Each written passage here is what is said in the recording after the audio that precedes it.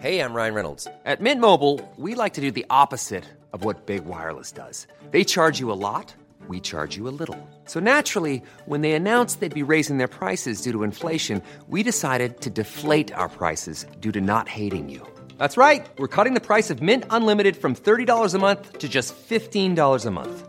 Give it a try at mintmobile.com/switch. $45 up front for 3 months plus taxes and fees. Promo rate for new customers for limited time. Unlimited more than 40 gigabytes per month. Slows full terms at mintmobile.com.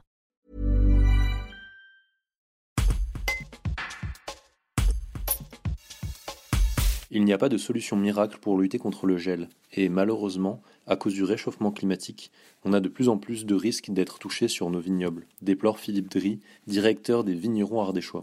Néanmoins, quelques méthodes, plus ou moins efficaces, existent pour faire face aux épisodes de gel de plus en plus récurrents. Philippe Dry nous les liste.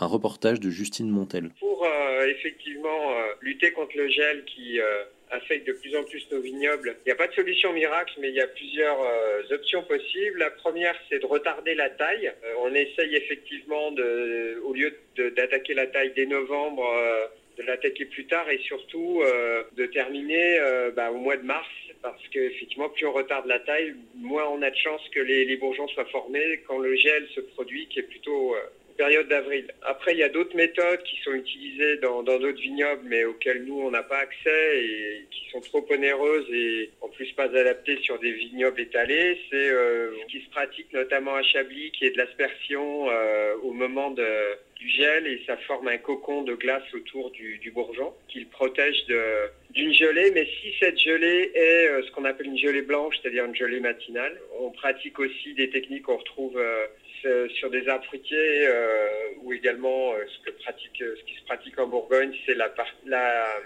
technique, ce qu'on appelle des chaufferettes, c'est-à-dire de mettre des petits chauffages, donc des petites, en général à gaz, dans les vignes. Bon, c'est pas très écologique et en plus, encore une fois, ça fonctionne que si le gel est vraiment limité en termes de durée. Après, il y a effectivement le choix d'aller sur des cépages plus tardifs, parce que les cépages précoces ont tendance à être forcément plus affectés par le gel, plus sensibles au gel. Donc le fait de choisir des cépages tardifs limite le risque. Donc notamment les châtus, mais également des cépages comme le cabernet qui est plus tardif. Éviter des cépages comme le merlot qui sont plus précoces. Voilà pour les techniques principales de lutte contre le gel. Et encore une fois, sachant qu'il n'y a pas de recette miracle et que malheureusement avec les changements climatiques, notamment le réchauffement climatique, on a de plus en plus de risques d'être touchés sur nos vignobles. Hey, it's Danny Pellegrino from Everything Iconic. Ready to upgrade your style game without blowing your budget? Check out Quince. They've got all the good stuff, shirts and polos, activewear, and fine leather goods, all at 50 to 80% less than other high-end brands. And the best part? They're all about safe, ethical, and responsible manufacturing. Get that luxury vibe without the luxury price tag.